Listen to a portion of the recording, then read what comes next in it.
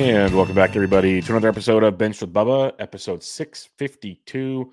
Continuing our team-by-team previews to get you ready for the 2024 fantasy baseball season. And we're going south of me to Southern California, almost to Mexico, depending on how you look at geography here, to San Diego, the whale's vagina for this one, to talk about the San Diego Padres. And it's a fun team that lost a couple pieces from last season's team, but it's still going to be a fun team that should put up some runs and maybe pick up some dubs along the way. To help me preview this team for the fantasy season, a friend of mine, a friend of yours, I know him from Barf and other nonsense we've done along the way. He's a part of the Gilcast, which is one of the, I don't listen to a lot of football podcasts anymore, but Monday morning recap shows with Sammy and crew. Hilarious, just because the dunking that they do on everybody is awesome. The Read 'em and Weep Poker podcast is a fun one, as well as he's, like a semi-pro poker player in the evenings when he shadows at that. And you can find him on Twitter at Sammy Reid FI. Sammy Reid, how we doing, my friend? I'm doing good, man. Thanks for having me. You gave the Padres a better introduction than I would have given them. I tried. When people have asked me to do Padres previews the last couple of years, I've been like, oh hell yeah, like let's go.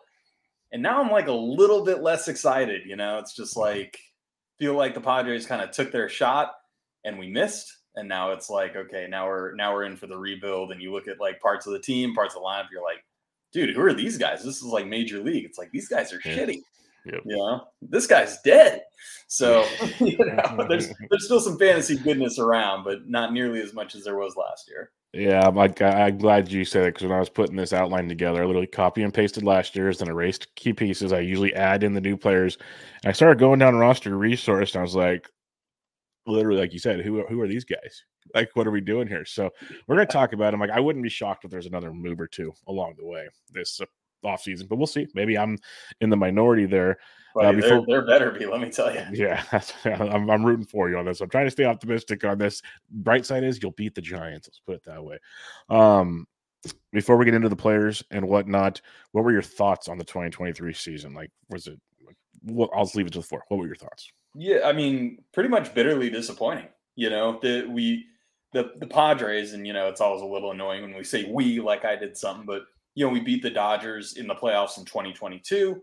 Had a great shot to take home some hardware, really get it, because we slayed the beast. Then we got beat by Philly. And then you come back the next year, full season of Juan Soto, Fernando Tatis Jr. coming back, and you're like, yo, this is the squad. I mean, this team is deep. This team is good. This team can contend. And instead, we didn't even make the playoffs. And certainly there was some bad luck in terms of like expected outcomes versus actual outcomes. But the reality is this team pushed all their damn chips in and didn't get it done. And so as a Padres fan, like the San Diego is like low key a cursed sports town. Everyone talks about, Cleveland, Buffalo, whoever it is. And it's like San Diego, the city has never won a major championship. They don't have an NCAA championship. San Diego State lost in the finals a couple years ago. The Clippers never won anything left town. The Chargers never won anything left town. The San Diego Padres have never won anything. This team, this city has never won a major championship. And it's like nobody really talks about it. Nobody really cares. But I feel it as like a San Diegan. Like I feel it in my bones. It's painful. And so to really have that opportunity last year and not get there, and then trade away Juan Soto. You trade away Ted Williams, and then your arch rivals get Babe Ruth. It's just like, dude, this sucks. I mean, it is just down extremely bad right now. Yeah, I feel you, man. I feel you. Like I said, you said you did the show with me last year. We've talked Padres for a while. Things looked pretty good, pretty good there for a bit. And Snell's not coming back. You mentioned Soto's gone. So we got to see what we can do with the pieces in place. And again, hopefully they add another couple pieces along the way. Otherwise, you're stuck in third place, purgatory, because the D-backs and the Dodgers are just going to run the West for a little bit here. Yeah. But let's kick it off with Mr. Machado. Manny Machado is a guy that expectations have been high. Last year, battled an injury for most of the season, though. 30 homers, 3 steals, 258 average. Wasn't a horrific season, but not what you expect from Manny Machado, obviously. ADP right now is 71, as there's maybe questions of will he be ready on opening day. They're saying DH out the gate, which is promising. What's your thoughts on Machado going into this year? Because Like, I'm optimistic, but I could be crazy. No, I'm pretty optimistic about Machado too. Like, the injury is something that he should be able to play through. Obviously, as you said, he'll probably DH at the beginning of the season, but if you can hit, you can hit, right? And you look at kind of what the projections are spitting out, and I think ATC has him for 269, 29 homers, 6 steals, 79 runs, 91 RBIs in 140 games. So that's like baking in some risk right there, to only have him at 140 games. And when you plug that into an auction calculator, you come out with $18.4. And that's the same as like Gunnar Henderson is coming out at.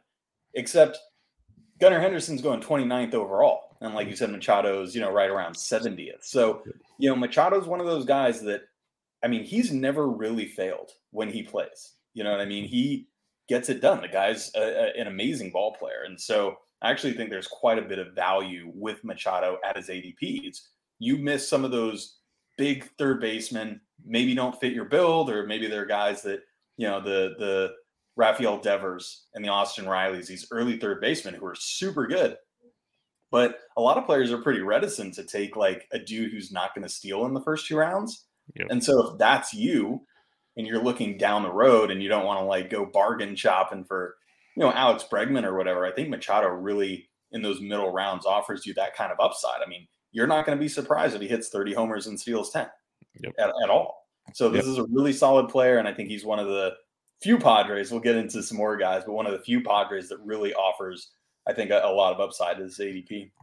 Yeah, and I expect that average to come back up a little bit too, which would be nice. So I have a good amount of shares of Machado. I've been buying it on this. His ADP's climbed of late since that news came up about DHing. I'm like, damn it! Like I didn't expect him to miss much time to begin with, and now like the news comes out, so everyone's like, oh wait, we heard it now. We can go for it. So sometimes the perks of drafting early come into play. We'll see where it goes from there. But yeah, I like Machado. I'm still on board with that one. Now, a player that I'm very high on, and my co-host on Bubba and the Bloom told me I'm crazy for, and then projections came out, and they did a thing called an auction calculator, like you mentioned, and he rates out like third after the calculator comes out with, I believe, the ATC projections, which is pretty nice. And that's Fernando Tatis Jr., 25 bombs, 29 stolen bases last year, 257. Remember, he only played 141 games because he was finishing a suspension due to PEDs, and right now his ADP is about 8 or 9, so you have to pay for him, but I've had arguments that I'd have him like 5th, 6th if you really feel like it. I still can't put him over Tucker just yet, but at least I can understand the argument if you want to. Let's put it that way. So what's your thoughts on Tatis? Yeah, probably pretty similar to you, actually. There are very few players in the major leagues who have a legitimate shot at 40-40, right? And for the longest time, it's been Acuna and it's been Fernando Tatis Jr. Like, the guy averages 41 homers and 33 steals per 162 in his career. He's 25 years old, So he's one of those guys, like, this year, I don't mind getting a middle pick. You know what I mean? Because if I get Fernando Tatis Jr., I'm pumped on it. I think the big thing last year was A, the suspension. He was guaranteed to miss games. And then B, he was dealing with kind of the fallout of the shoulder injury from the previous year. And you're like, how's that going to affect him? Certainly it did some. Like, his batted ball metrics, his power was not at the level that it was before. And maybe it's a little foolhardy to think, okay, it's been a year, like everything's going to go back to normal. But at the end of the day, the guy still went 25-29 in the 140 games. Like, is that the floor? Is that the freaking floor we're dealing with? Yeah. For me, I'm fine putting him above Kyle Tucker. I'm fine putting him above Freddie Freeman. Freddie Freeman's amazing. But I'm taking Fernando Tatis Jr. Honestly, I think there's a legitimate discussion between him and Corbin Carroll. I have him over Corbin Carroll. Yeah. And Corbin Carroll's an awesome player. Awesome, yeah. And he's young. The guy's fantastic. Mm-hmm. But do you expect, and I know he hit a good number of home runs last year, but like, do you project him to hit over 25 homers? Probably not. I think most of the projection systems have him around 21. And that comes with a good batting average and a lot of steals. Like, he's like the new Trey Turner. Yeah. He's a great player, but is he going to go 40-40? Does he have that upside? No. And Fernando Tatis does. So, I'm not sure. I haven't had to make that call so far, so I'm not quite sure how I'd put it, but I have Tatis 5th overall. if I were drafting today, I have him 5th overall. So I'm very high on Fernando Tatis Jr.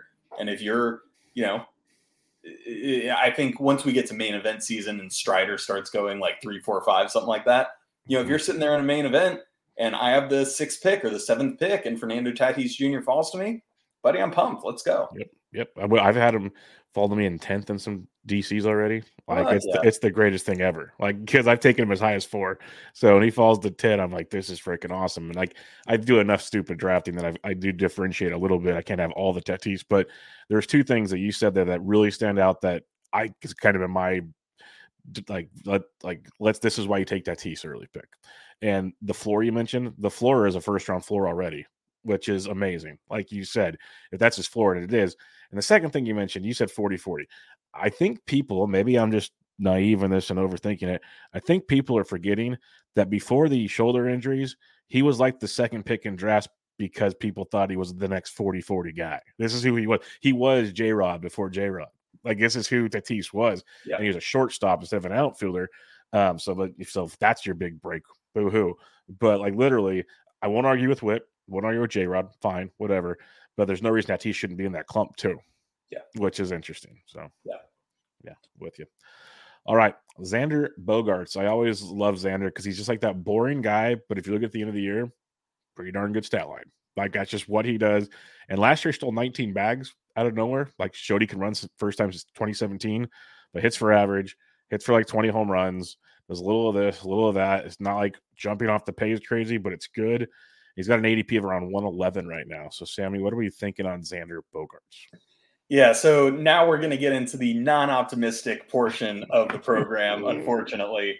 Xander's been a real favorite of mine for a long time.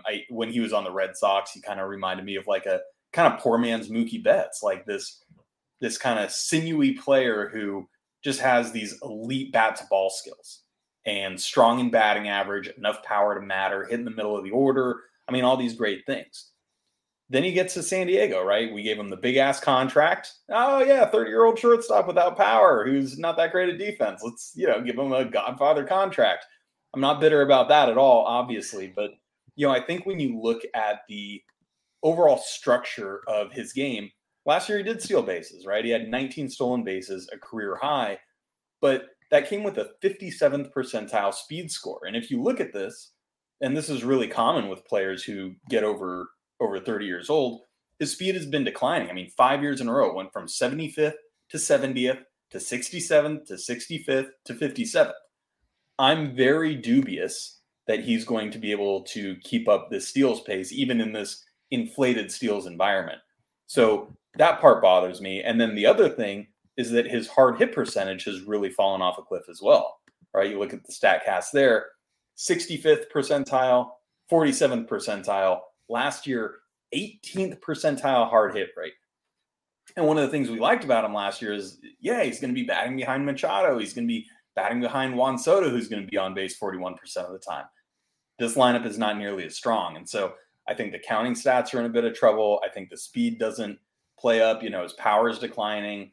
I just think this guy is, I don't want to throw Tim Anderson vibes out there, but like, honestly, Tim Anderson was one of the worst players in baseball last year. I don't want to, say that I think that's going to be Tatis, but I actually see like a lot of the same things in these players. They were like, okay, I'm a high average guy. I don't hit a lot of homers and I don't have enough steals, but I can accumulate to get close to 2020 and that's going to be good. But, when some of those skills start declining, man, the end comes fast. And, not to say he's at the end, but I don't see at all, with those skills declining, him maintaining that level. Yeah, his profile screams post 200 middle infielder. That's what he screams, not, close to 100 starting shortstop in fantasy. It's interesting, the quality of contact metrics. It makes me wonder. He talked about the wrist issues, and he had the the cortisone shot last year. Then he apparently had the surgery, but he also said when he had the shot and he took like the week off, he's like, I have to deal with this every year. And when I heard him say that, I'm like, every year? Like, what do you like?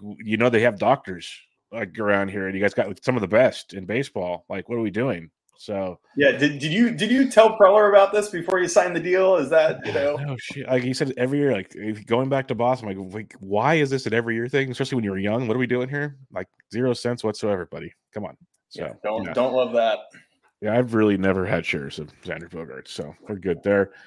Now I'm really curious to hear your thoughts here because we're on the negative side of things. But Ha-Seong Kim coming off 17 homers, 38 steals, hit 260. Like I think we all agree regression is coming. Yes, to what extent is the $1 million question?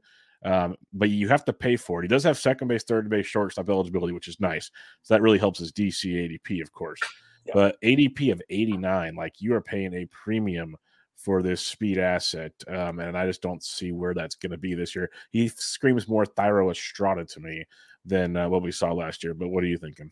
Yeah, I'm not real optimistic about Kim either, man. It's, I love the player. And last year, this was one of my big issues with the Padres is you got this career year out of Kim, and you still didn't get there. You got a Cy Young year out of Blake Snell. You didn't get there. You got a great year out of Hader. Didn't get there. Juan Soto was great. Didn't get there. Fernando Tatis didn't get there. This is all IRL stuff, but like, man, what I don't like doing is paying for people's career years.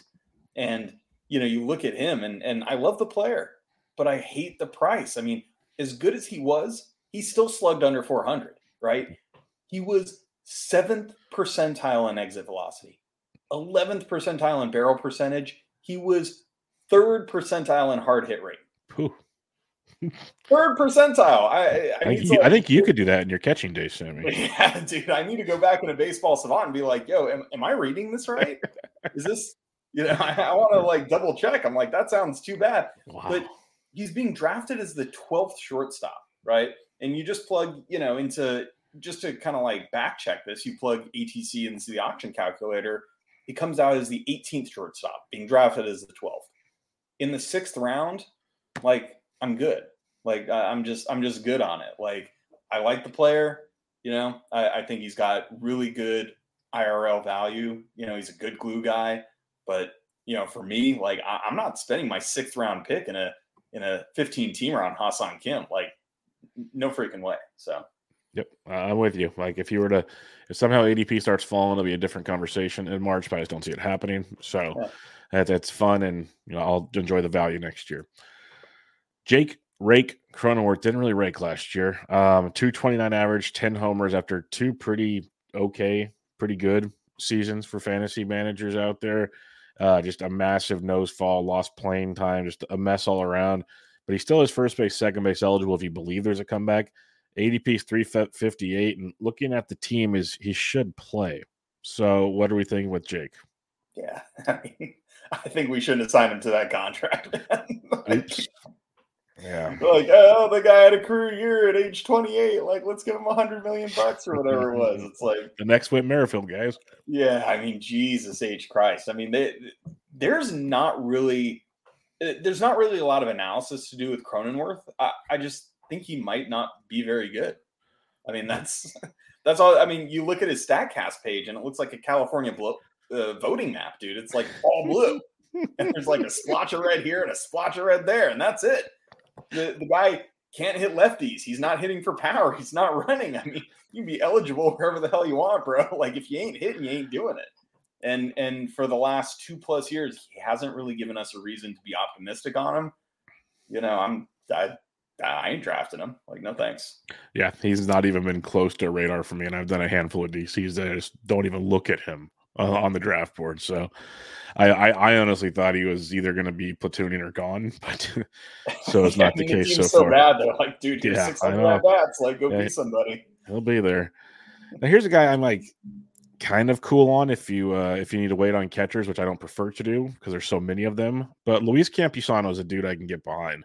ADP of 190. We saw some pretty solid hit tools at 319, 7 homers in 49 games. Injuries were kind of not his strong suit. But the dude looks like he can be a decent catcher too if you really need him. Probably more waiver wire fodder, but you never know. He's out there, and I wouldn't say no to it. What's your thoughts on Campusano? Yeah, so Campusano is one of the guys I like. You mentioned he hit 319 last year. He hit 300 over his minor league career. And so when you're looking at these guys and he's going as like, whatever, the catcher 15, something like that. Yeah. It's hard to find guys down there who can be your catcher too, Mm-hmm. who aren't going to kill you in batting average. Like that's a really rare thing. Big time. And, the guy doesn't have a ton of power. I think he's, ATC has him projected for 14 homers and, 114 games. Mm-hmm. And the thing is, I think they actually might be wrong about that playing time. Like I could see him playing quite a bit more. Yeah. I could see him playing 125, 130. He might DH a lot, honestly. Yeah. Who's going to play DH? Yeah, when Machado's healthy enough to play the field, like Campusano should be DHing on his off days. 100%, man. 100%. Yeah. So I actually think that, you add, whatever it is, 50, 75 plate appearances to him and you get him like 15, 16 homers somewhere in there and a pretty decent batting average. Like they're projecting him in the 260s. I wouldn't be surprised if he hit 270, 275. Like the guy's a pretty good average hitter. That's a really good catcher too. In a pinch, if you just go balls out and you say you're going to be my catcher one, like, okay, in like a 15-team 2-catcher league, like it's not ideal, but he's one of the guys in that group of like secondary catchers that I'll be targeting. I think he's got value. 100%. He's the catcher going off the board after Mitch Garver right now, to put it in perspective for those that might not know exactly what ADP that was, but right behind Mitch Garver, which tells you a lot about where people are taking him. And I'm with you. I had him in a ton of DCs last year as like my third or fourth catcher. And then I picked him up on the wire because I just believe that hit tool is great. Just a matter of playing time. Finally got it. So, and like is Higashioka really going to take his job if he stays healthy? No. So we got that going for us as well. I grouped this last set together for you. You can say pass if you want. I wasn't going to make you go player by player here because it was painful to even look at it and type my own. You have Matthew Batten, I guess. He actually had some weird streaming weeks last year. If he got real frisky, really in DFS, he's like 2K every day. But he's supposed to play third with Machado at DH. You got Cal Mitchell. You got Jose Soccer. Good Lord. You got a bunch of guys. Anybody else worth even considering on the Padres right now? Yeah, it's going to be a hard no. I mean, we alluded to this earlier, but I'm not going to be surprised if we make a couple of moves. There's a lot of particularly outfield free agents out there. Mm-hmm. I do not see how we can possibly go into season with these guys in the starting lineup. Like that would just be an abomination. Heinous, frankly. So, I can see us taking a shot on Adam Duvall. Look at Eddie Rosario. Yeah, Rosario, Chris Taylor, reunions, maybe Tommy Pham, Jurickson Profar.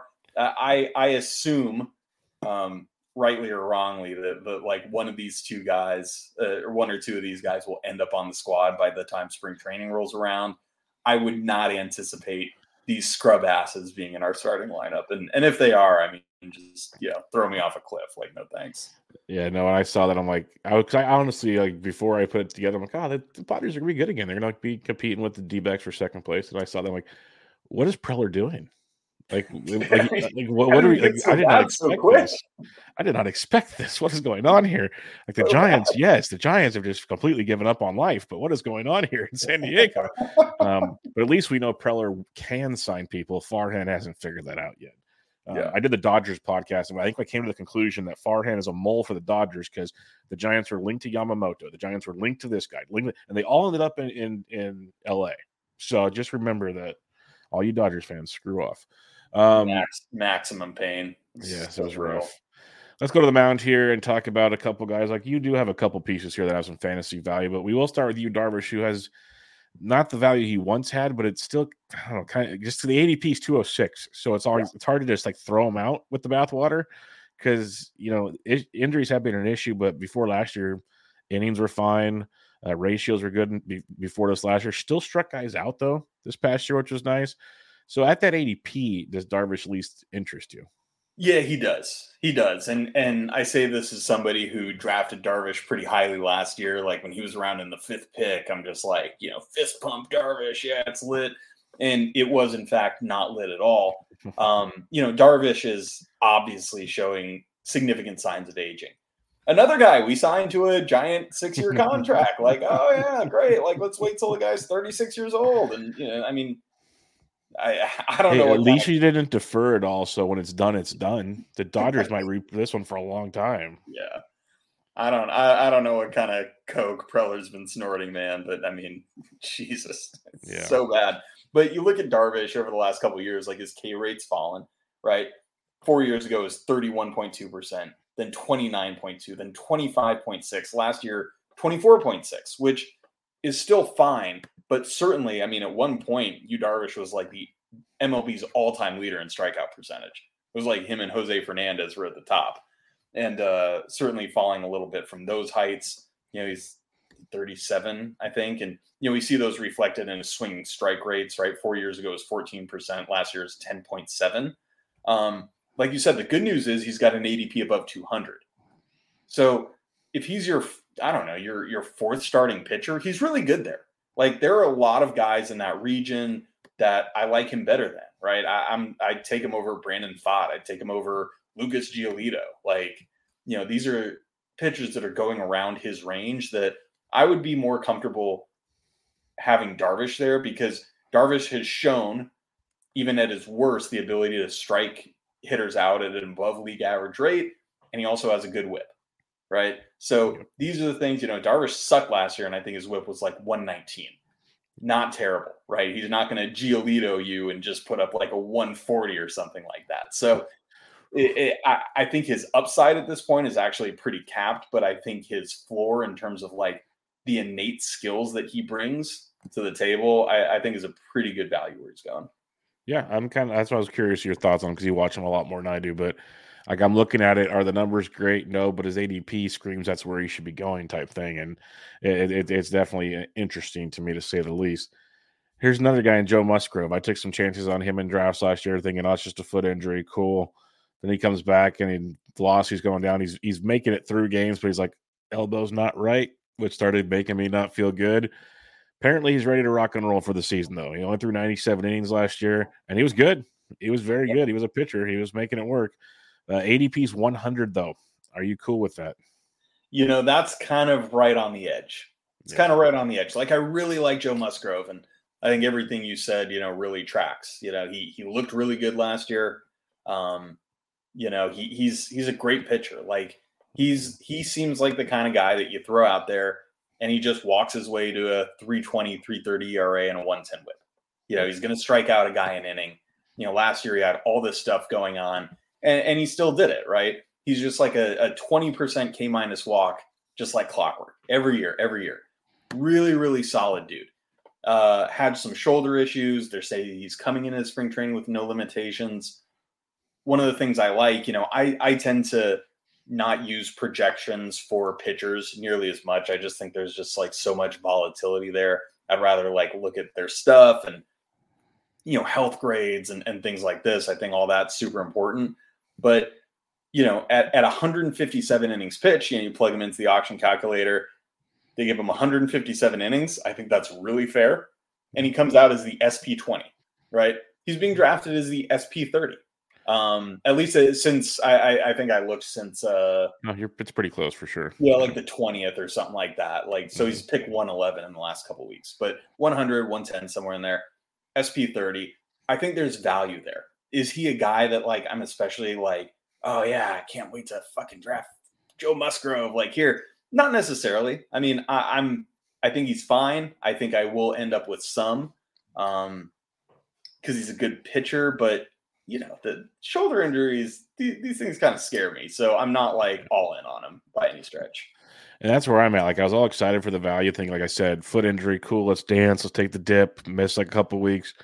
Things were good. And now like I'm sitting there looking at him in drafts right now, and I haven't pulled the trigger yet, thinking like, what are we getting out of him? Like, I do agree. He's the steady Ed. He probably has a great floor, but how many innings does that floor get type question that makes that conundrum. It's one of those, like, and I think he's a really good player in a 15. In a 12, I don't know if in a 12, I think I want to take more of a risk at that point, maybe. I don't know if a risk is the right word. That upside, like, probably not. But 15, so that's kind of where I'm at with Musgrove right now. I think he could be very good, but I don't know if the ceiling's there right now with Joe Musgrove. All right, your big offseason acquisition right here, Michael King coming over from the Yankees. We won't get into the details on how he got here unless you feel like it. Wasn't going to go that far. But King was actually pretty darn good with the Yankees. I think everyone knows it pretty well. Got up to 104 innings pitched last year as he entered the rotation to finish the season. You got to pay an ADP of 144 for him right after Hunter Green and Chris Sale. Is Michael King on your radar? He is not on my radar, man. I'd like to think it's not out of bitterness that we traded, Ted Your Williams, favorite player of all time. Michael King, like Jesus H. Christ. I mean, Michael King, like you look great last year, right? But he's 28 years old and he started 19 career games in the majors, right? His transition to starting last year was really good, but it's hard to project him for a lot of innings.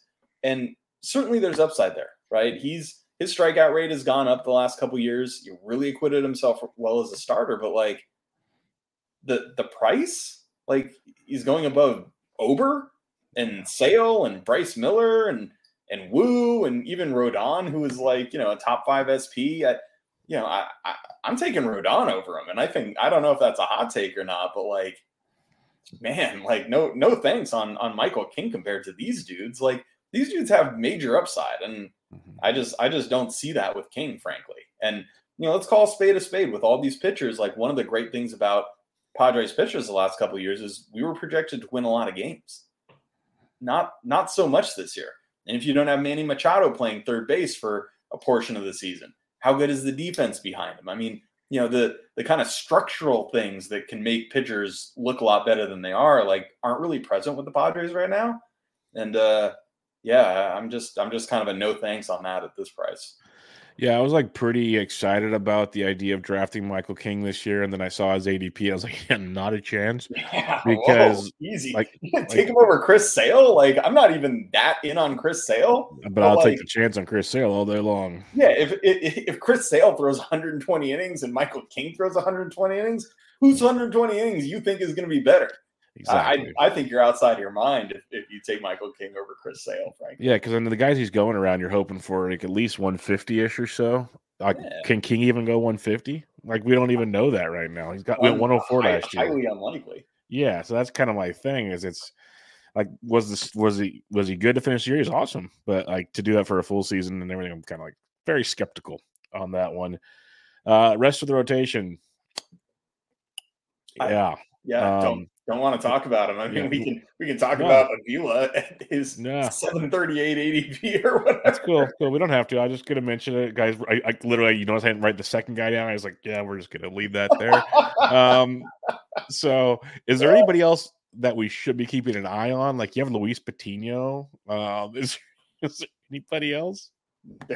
Buddy, I want to make this podcast go, but there is nobody else. Yeah, no, it's all good. Trust me. There's nobody. I mean, please bring James Anderson on here and tell him to give us some hope. But I really don't think there's much coming up from the minors that we're like, oh yeah, this guy's right on the cusp, and he's going to have a big thing. I mean, some of our better prospects are pretty young, right?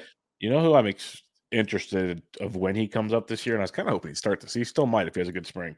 Drew Thorpe does interest just because he's cheap, and he actually threw a bunch of innings in the minors last year. Like we're talking about Michael King, like Thorpe could legit throw 150 to 160 if they let him go. And what do they have? He's a horse, and I think he showed up like 85th on MLB.com's top 100. So there could be something there. I mean, we'll probably need him. That's what I'm saying. It's like he's been like a DC target of mine late. I'm like, screw it. Like if you're talking innings late, he should have him if he gets them. But I'm with you. I hope this is another place. Go sign somebody.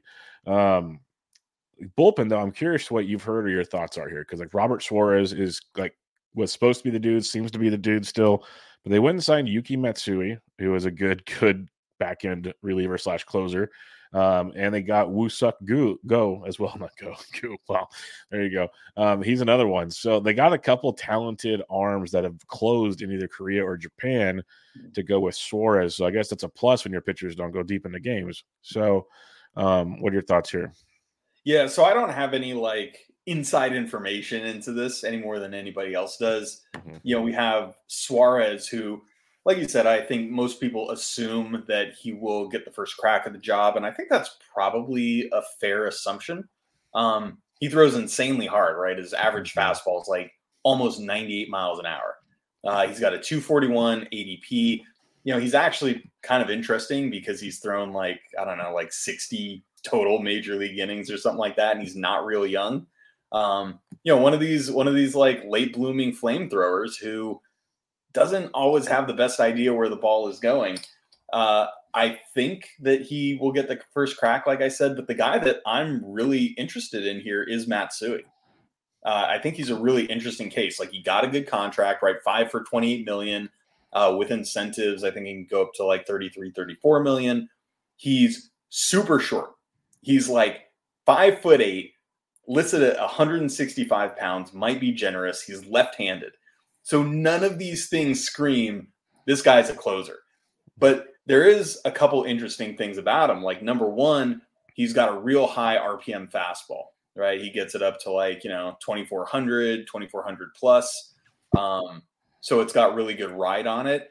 And then he's also going to be one of the few, he's a Japanese pitcher, the guy's got a splitty. And one of the interesting things about this that I didn't realize, I read this recently, 96% of all splitters thrown in the major leagues last year were by right-handed pitchers. Interesting. So the major leagues are not used to seeing a splitty coming from a lefty. And that could do some damage. Yeah, he could do some damage. So his ADP right now is 411 over the last couple of weeks. He's going, that's about the 27th round in a 15-teamer. And that's kind of guy that I want to take a shot on. Like, I don't want to draft, even though Suarez might be good, he might have the job. Like, I don't necessarily want to draft him and be like, here's my 13th round pick or whatever that is. I'm getting a closer. This is a bullpen that you want to speculate on. And when you're speculating and you have a kind of ambiguous role kind of thing here, and who knows what happens by the time we start drafting. But I think that, Matsui is the kind of guy that I want to draft. Like, low price, a lot of pedigree. He got a lot of saves in Japan, got the contract. I think he's the kind of guy I want to take the chance on here. Yeah, and the big part, like you said, is the contract thing. Like, they could trade Suarez for all we know if things go south, and then it's just, here you go, Matsui, go get some. Yeah. So I was kind of surprised when they signed him, and then they signed Go also, like a boom. I'm like, wow, you guys are locking up the Asian closing market. That's fun. You guys nailed them both. Yeah. But, and the thing about Matsui is he's a lefty, right? So that kind of like puts him a little bit behind the 8-ball. But I mean, not everyone's got Hader, but Hader was our closer last year. Like, we're not opposed to having a lefty back there. I think it's kind of going to be the best man for the job. I appreciate they don't discriminate against lefties. I as a lefty, I appreciate these things. So very, very kind of the Padres. You kind of hinted at it. Is there any prospects we should be looking at offensively or pitching wise this year? Or is it kind of like we're in rebuild mode? Yeah, to me, it's kind of rebuild mode. I mean, the highest guys in our system, right? I mean, Salas, the catcher, is the guy that I'm just got his ID. Dude, I'm so excited for him. I think he's still only 17 years old. I mean, this guy is ridiculous, man. Like, the Welsh can't even get close to his schools right now. It's so funny. Like, he drools over Salas, and I'm like, dude, you're gonna like, you better watch out, buddy. He's not even 18 yet. Yeah, but we probably don't see like a guy like Jackson Merrill until next season. Probably at best. I think his highest has been high A, something like that. So, certainly there are some guys that may come up, but not anybody, to me at least, that screams, oh yeah, when this guy comes up, like, we're going to have fantasy stock in this player. I mean, it's a tough scene in San Diego, man, to be honest with you. Like, I'm not a prospect guy, but I did like watching Graham Pauley play in the AFL. I'm like, there might be something there. But again, I don't know what I'm talking about when it comes to prospects. So it could be pure speculation. And he seems like, or at least if I'm building a team and I'm the Padres, I think I want Merrill, Pauley, and Salas all to come like at the same time. Let's not. What's the point in just like scatter plotting them? To me, like, let's start them at the same time and start this over. So, like, what's the rush? And just let Cronenworth run out his contract and then bring Pauley up, type thing. Man, we're gonna have to trade something good so if somebody takes on Cronenworth's contract, it's gonna be call the Rockies. Call the Rockies. They're good for stuff like that. Ooh, they love crusty veterans. Let's go. Yes, that's what I'm saying. They'll give you a couple bags of balls and call it good. So see where it goes there. Last question I have for you: what are your expectations for 2024? Let's assume they sign a couple pieces to help. Yeah, not a playoff team, unfortunately. Like you said, I mean, the Dodgers, basically have the division wrapped up already. Yep. it's just so sick. Like, oh yeah, this team's like amazing. Oh yeah, well let's just get Yamamoto and Ohtani too. Like, And then screw the Teoscar rest and of then us, right? everything else. Yeah, ridiculous. And if you're a Diamondbacks fan, you're pretty pumped too, man. The young talent in Arizona is super fun, and frankly, the reality is windows can be really short. And like I said at the top, like the Padres pushed all their chips in. I frankly don't mind it. Like, we've sucked anyways. Like, why not go for it? Like, I like having a GM, whether all his moves are good or not. Like, they're certainly not. Some of these extensions have been ass. I mean, all that stuff. But like, at the end of the day, I'd rather have somebody who freaking goes for it. You know what I mean? Like, I'd rather have somebody who bluffs off all his chips than, just sits there waiting for the nuts. I mean, that's what half of the GMs in MLB do. And, that sucks. So at least we went for it. We didn't get there, tough scene. And now we're going to have to pay hell for it for a couple of years with some of these crappy ass contracts, this Cronenworth, this Darvish, this Xander Bogaerts. I mean, Jesus H. Christ, like, find some money and re-sign Soto, why don't you? But we didn't do that. So here we are, stuck. And still, I think, our roster is probably better than the Giants talent-wise. But I feel pretty strongly that the Giants will end up having a better record because for whatever reason, San Francisco, I mean, you guys just seem to we pull magic out, I think, pretty consistently, and we do not. So we're consistently mediocre. That's what we consistently do. Like when you're talking about, I'd rather have a GM go for it. Like, it's so frustrating the last few off seasons watching all the money just go worthless. Like Mason and I discussed it the other night, and it was, I'd rather have the Giants either say we're rebuilding and just stop signing these veterans, or go sign everybody because we have the money. Pick one of them. There's like a waiting room right now, just trying to figure it out, and that ain't gonna cut it, boys and girls. So yeah, I'm with you. I'd at least be like, as a Padres fan, you said it well, because not everybody has that perspective. Like, you guys gave it a shot. A lot of teams don't do that. Like, at least think about it. That place was rocking for a couple of years down south. Petco was rocking, which hadn't happened in a long freaking time. And you have one of the best GIF/videos ever. I actually showed up on my Twitter feed again the other day of the Padres beating the Dodgers and the Padres fan flipping off the Dodger fan. One of the best things you could ever see. It was like so good, like, so good. Yeah. I felt that in my bones. I felt so good for you guys, because you guys are kind of like the stepchildren forever in the Bay, like in Southern California. And you guys had your moment to be like, hey, get out of the way. So, yeah. But all right, we'll wrap it up there. Before we take off, my friend, let everybody know where they can find you and what you got going on. Yeah, thanks, man. Don't do a ton of content these days, taking care of little kids and, just trying to prioritize that. The Riemann Week Poker podcast, if you guys like poker, check that one out. It's been on a little bit of hiatus during football season, but it's actually coming back really soon, like soon after the Super Bowl. So I'm excited to get that going again. Obviously, the Gilcast on the Roto Grinders podcast network. And then you can, just find me not really adding much value, just posting a lot of GIFs really on Twitter. I decided quite a while ago that I'm not going to take Twitter too seriously, and I think that's a pretty sharp move. But you can follow me there at Sammy Reid FI. Yeah, the GIF game Sammy's got a strong GIF game, especially if you know Sammy and the sarcasm meter that he brings to the table. GIF game's real strong. Thanks, I'm a fan. That's a strong compliment for me. Like there's not many things I would be rather be good at. So I'm a very big sarcastic asshole, but I bite my tongue on Twitter and you will throw the thing out there. I'm just like, yeah, this is good. This is good. This is what I'm here for. So, all right, everybody. Again, check them out on Twitter. Check out the GIFs, all the fun stuff. And if you like poker, check out the Read 'em and Weep podcast. You will not regret it. But Sammy, thanks for joining, my friend. Always appreciate it. Appreciate it, brother. All right, everybody. This is Bench with Bubba, episode 652, your Padres season preview. Catch you all next time.